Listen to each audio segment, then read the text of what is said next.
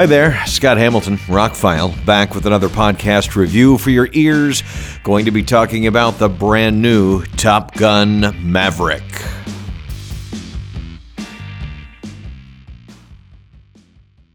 In the mid-'80s, when Tony Scott's Top Gun came out, it was one of those movies. I was really into movies, and it was slick, and it had all the modern music and editing and filters, and the action scenes were just, at the time, one of the best. You know, we've had a lot of things since, from Fast and the Furious on up, to simulate speed and the action of such things. But at the time, Top Gun was it. And it had that romance. It had the interplay with the friendship, the competition. It really had everything. It was like the perfect 80s movie.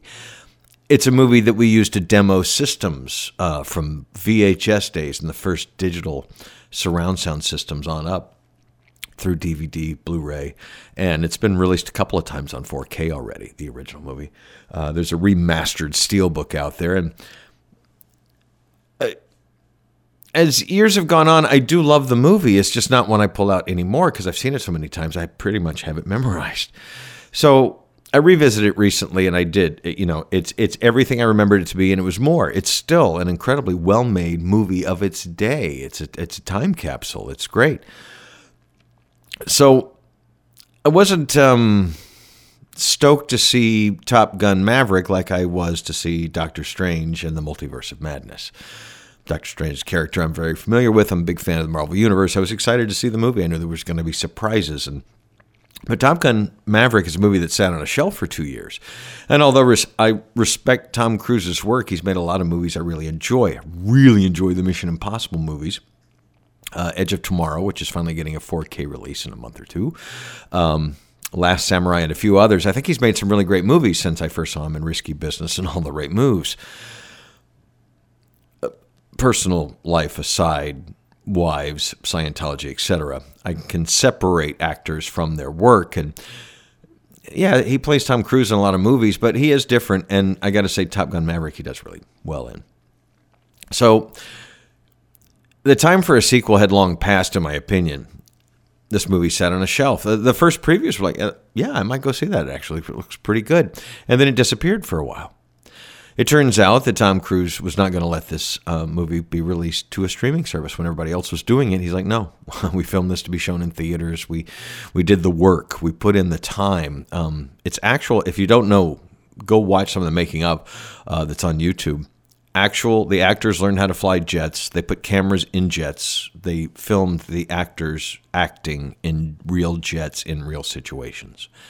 Obviously, I'm sure they weren't dogfighting in tight canyons, but when you have actors really interacting with their whatever it is, you'll hear it from these big epic science fiction movies that when they have big sets or whatever, from the big directors who can afford to build the big sets and not do everything green screen, how much easier it is for them to get into the role and act. Well, imagine you're flying a plane and you're having to look around the cockpit and you're literally really flying a jet. The special effects are seamless in the movie. No matter what you feel about Tom Cruise or the Top Gun movies, go see Top Gun Maverick to A, support movies in the theater, and B, it's some of the best flying scenes you have ever seen in a movie, period. Short version, that's the short version of the review. Nostalgia aside, and this is a great sequel. One of my reviewers that I watched called it masterful, and I would totally agree. They knew exactly what they were doing. It's the right blend of nostalgia and new. So, short version. I'm not going to get into spoilers. The story, for those that are really into it, it's got some good twists. It's well executed for the most part. There's some interesting things that I didn't expect to happen. But I really went for the flying scenes, and I was not disappointed. They're spread out through the film. You don't have to wait an hour to get to a half an hour of fight scenes. There's a big scene in the beginning, and they're spread out pretty regularly through the movie. So that keeps you interested. The rest of it is up to you. There's a romance with Jennifer Connelly. I love her in pretty much everything she's been in. I think she's beautiful. I think she's a great actress. And she's fine in this.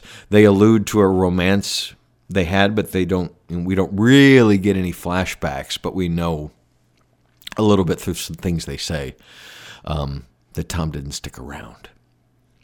or that Captain Pete Maverick. So there's really I really didn't dislike anything about the movie.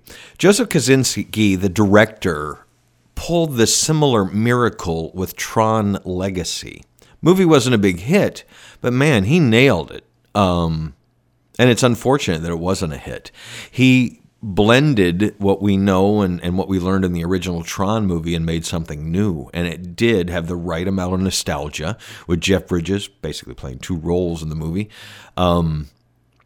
And some digital effects to make him look younger for certain scenes. It was really incredibly well done, and I don't think he got enough kudos for that. Joseph Kosinski went on to make a war movie that's based on a true story called Only the Brave, and while it's not one I have in my collection, it's one that everybody should see at least once. It's just a really great, well-made movie, and Josh Brolin's and a few other great actors are in it and do some great things, and again, based on a true story, a movie you should see. So then fast forward, he's got this and he's got that, Spiderhead movie coming to Netflix in a month. Obviously, he filmed Top Gun Maverick first, and it's been sitting on a shelf. So that he went on and filmed the Chris Hemsworth Miles Teller movie that's coming out. And Miles Teller is in both movies. I'm not the biggest Miles Teller fan. I think he's fine. But man, he nailed this. From the trailers, you can tell he plays Goose's son. So obviously there's going to be some drama involved with, Daddy's passing and all that in the first movie. I thought he did great in the movie. I think Tom Cruise did great in the movie. I think everybody did. There's nobody I really dislike. They all played their roles quite well. The movie starts off exactly like the original Top Gun. They even play the Harold Faltermeyer theme. They go into Kenny Loggins' Danger Zone. And then you start seeing the credits. Christopher McQuarrie, who's worked on the last few Mission Impossible movies, to punch them up, worked on this after two other people had worked on it. So that probably is more evidence to why this movie really, really works. It's just the action scenes are visceral because it really puts you into the action of the planes, unlike any movie you've ever seen. They tried to do this with special effects and stuff in the past, since the 50s, 40s even. But man, they really executed it in this movie. Like I said, it blends the right amount of nostalgia. Even if you haven't seen Top Gun in a while, they don't do a whole lot of flashbacks or anything. They mention a couple things, and there is one scene of him having some flashbacks, which I thought was kind of unnecessary because pretty much everybody's seen that movie, and it's part of the pop culture vernacular that we all know it and we know what happened. But it was nice to get a quick refresher. But the movie moves at a quick pace. It's right around 2 hours long. The crowd I saw it with was the first show on a Thursday afternoon, and everybody walked out. You could hear the buzz. Wow, that was better than I thought it was going to be. It's already tracking to be hopefully his first $100 million weekend, because he's one of the biggest box office draws of the last 40 years. We'll see about that, but it's successful on an artistic level. It never goes too far into nostalgia. It never goes too far into anything, really. There's enough new stuff in it, like from music to editing to the action scenes. Yes, there's a football scene on the beach, but it's a little better executed than the montage we got in the original movie. All in all, and I don't want to upset anyone who considers Top Gun the greatest classic of all time, but it's arguably better on almost all accounts as a movie.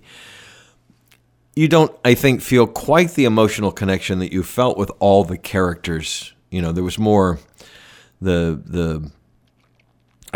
maybe because it was just the generation of when it came out, my age when it came out, but I felt that Goose and Iceman and Meg Ryan, and they all just kind of gelled better. I never really liked Kelly McGillis. She was fine in the movie. I just never really thought she was much of a interest for Tom Cruise. The character could have done better, I thought. She just didn't fit to me, but I guess she had the look for the 80s. Funny what she recently said, that she's age appropriate for her age and doesn't fit the modern movie, which is very realist and kind of sad. But, yeah, I actually have pre-ordered the movie now in 4K because I think this will be one to show off the audio system. The original Top Gun always was. And although it's not quite now, it's got a new Atmos mix. It's got a native transfer. Top Gun looks and sounds, the original movie looks and sounds better on 4K now than it did in the theater back then. I mean, they've really done a great job with it. The new movie, since it's state of the art and they had 2 years to tweak the effects and tweak the surround and all that kind of stuff, it should be on par with the new Dune that came out in January as like one of the best 4K releases of the year. So I pre-ordered it just on that. And it comes out in a couple months. But yeah, no matter what level of fanhood you are, or even if you're not a fan, there are things for you in this movie that you should go see. The last thing, and this is not really a spoiler, but when you sit down to the movie and they get done with the trailers, Tom Cruise pops on for about a minute and a half, and he talks to the screen. He talks to you and thanks you for coming to the theater and supporting movies that they felt that they did the work, and it's real men and real planes and real action, practical effects that they... they felt it needed to be seen on the big screen, and they're happy that you agree and that you're there, and they really appreciate it, and it's for you, and that kind of thing. And it was a really nice little speech to sit there and go, wow, It's also the first time Tom Cruise is really starting to look his age, but I think that's great, too. So that's kind of the introduction, and then it just launches into, it just feels nostalgic when it starts, and then it zooms into modern times really quickly. It was quite entertaining for any level of fanhood. And even if you've never seen the original Top Gun, I think they give you enough of the backstory that you're going to appreciate it. But obviously, if you've seen the original and lived with that movie for all these years, you'll get much more depth in the characters and what the echoes of this are. It would have been nice if this had come a lot sooner, because at the end of it, I'm like, I'd watch another one of these if they could execute it like this. Maybe trim out a little of the, or it evolved some of the relationships that weren't as... There was just a couple people they could have cut out of the movie and you wouldn't have missed anything. But I think it all came together well. I think they should be proud of what they did. I think you will enjoy it no matter who you are. It's one of those kind of movies. Talking about it recently with rewatching Raiders of the Lost Ark. That was one of those movies that people didn't... Oh, it's this kind of action movie or it's this kind of... That was just a movie everybody went to see. That's what Jaws and Star Wars did to movies. We elevated the film from, you want to go see a film noir, you want to go see a romantic comedy or whatever. These days it's more like, some of these bigger movies are like, you just go to see it. And then we kind of got away from that as movies kind of got splintered, and we had $1 million films up against $20 million films up against $100 million films. These days, it's either a low-budget film or a massively budget film in the theaters. And unfortunately, that's just because people are not going to the movies as much. And I don't know what the weather's like where you are, but it's absolutely stellar here in Kenai, Alaska. So it really wasn't easy to take an afternoon off. But here, the sun doesn't set till 11. It was still light at midnight last night. So... this time of year anyway, we're heading towards 18 hours of daylight. Or no, we're at 18 hours. We're headed towards 20 hours of daylight in the middle of June. But it was nice to come out of the theater and still have it be bright daylight and still have a long evening ahead. The movie works on all levels. I really have no complaints. Yeah, sure, they could have trimmed it a little bit, but I think it gives all the different kinds of fans that there are what they want. You wanted more Top Gun action, you get that. You wanted more Tom Cruise, you get that. You wanted, everybody... All the acting's good. Some of the story arcs are great. There's a few too many characters to really get into it, but everybody plays their roles well. It was nice to see people like Ed Harris and a few others pop up in the movie. It was great. It's not going to be my favorite movie of the year, but man, it's one of those movies you definitely need to see in the theater. It'll just play bigger. Yeah, it'll test home theater systems a few months from now, but go see it in the theater. This is why we still go to the theater. You munch your popcorn and you're drinking your soda or whatever, and you're wowed by what you see on the screen. This is one of those. And it's not weird like Doctor Strange or Spider-Man. This is something that you can bring grandma to, and she'll probably have a fun time too. It really wasn't too loud in the action scenes, which was pretty cool, but yeah, it does get pretty action-packed and intense. So Top Gun Maverick, 2 thumbs up. I got to say, it was...